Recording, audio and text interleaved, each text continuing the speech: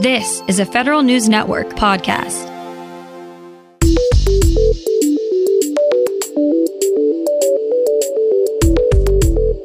Coming up on today's Federal Newscast, the Pentagon is looking into whether any of its vendors are dropping out due to the vaccine mandate. Defense Secretary Lloyd Austin reminds members of the National Guard of their shot requirements. And a proposal in the House to set up a special inspector general for federal money given to states and cities. These stories and more in today's Federal Newscast.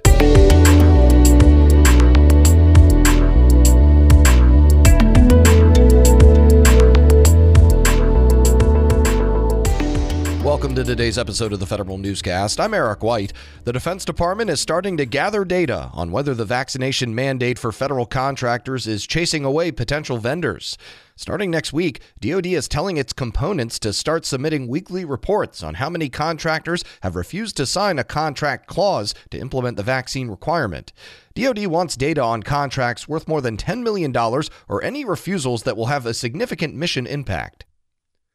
Defense Secretary Lloyd Austin says National Guard members who refuse to get the COVID-19 vaccine are not eligible for Title 32 pay and will not be able to train.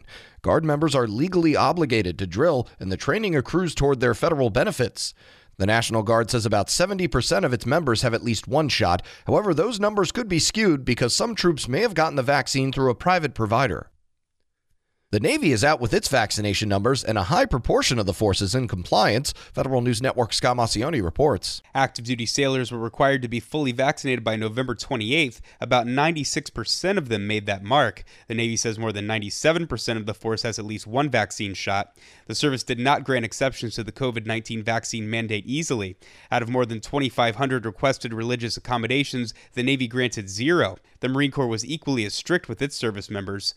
7 sailors were given medical exemptions from the vaccine. More than 500 others have temporary exemptions. Scott Maucione, Federal News Network. Agencies have a few new resources to help them surge federal hiring. The Office of Personnel Management is out with a new playbook and hiring authority guide. OPM says the resources are supposed to help agencies recruit more talent to implement the Infrastructure Investment and Jobs Act.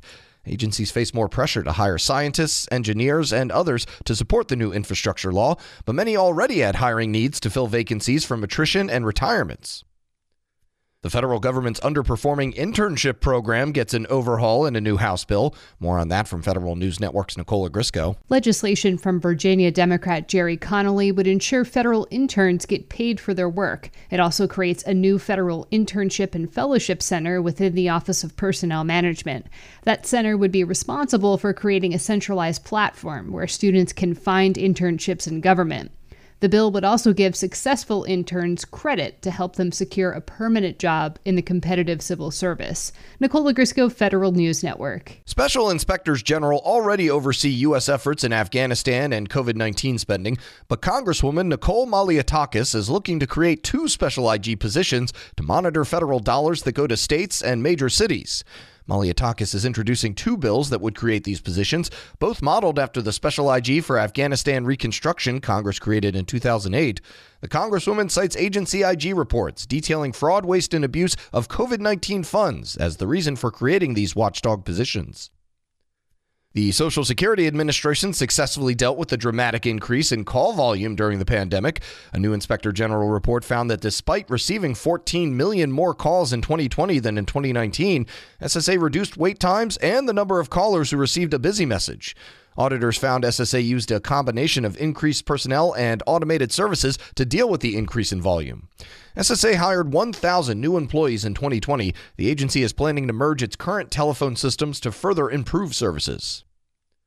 A slew of President Joe Biden's nominations are one step closer to confirmation. Federal News Network's Jory Heckman has more. The Senate Homeland Security and Governmental Affairs Committee is advancing the nomination of Laurel Blatchford to serve as the first permanent controller at the Office of Management and Budget in nearly 5 years. Blatchford previously served as the Chief of Staff for the Department of Housing and Urban Development. The committee is also advancing the nomination of Postal Regulatory Commission Chairman Michael Kubianda to serve a full 6-year term and Eric Hooks to serve as Deputy FEMA Administrator.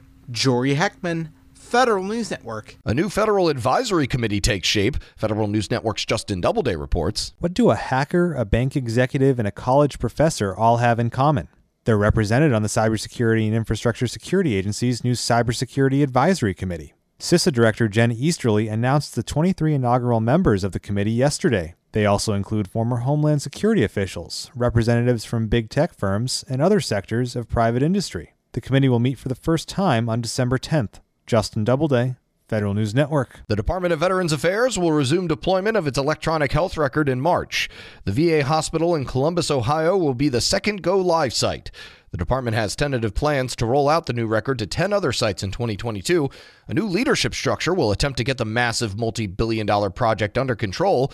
VA is hiring Terry Adiram to serve as the program executive director of EHR modernization. Adiram comes from a career at the Defense Department. She'll manage the project's daily operations. A new deputy chief information officer for EHR will report to her. This time, DoD says it's for real in how it will manage electromagnetic spectrum. Federal News Network's Jason Miller explains why. The Defense Department's Chief Information Officer is reorganizing the office that manages electromagnetic spectrum. The revamped Electromagnetic Spectrum Enterprise Policy and Program Office will help run HERD over 171 actions to implement the EMS superiority strategy released in 2020. The reorganized office will have deputy directors overseeing 4 of the 5 goals in the strategy through a working group approach that will include military services and defense agencies who are responsible for most of those 171 actions. Jason Miller, Federal News Network. And microelectronics are the focus of a new industrial advisory committee at the Commerce Department.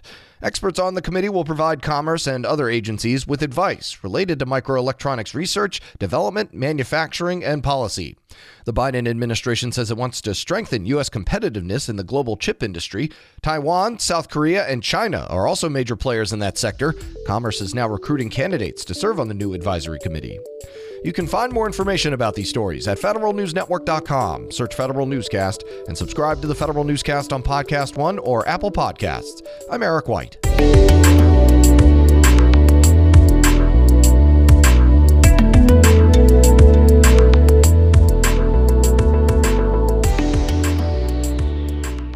Reconnect with a carpool or vanpool. Even if you're commuting just a few days a week, Commuter Connections can match you with others that live and work near or at the same place as you. Prefer taking the bus or train? There's never been a better time to reconnect with transit. Plus, you have the added comfort of knowing Guaranteed Ride Home is there for any unexpected emergency for free. For more options, visit commuterconnections.org or call 1-800-745-RIDE. Some restrictions apply.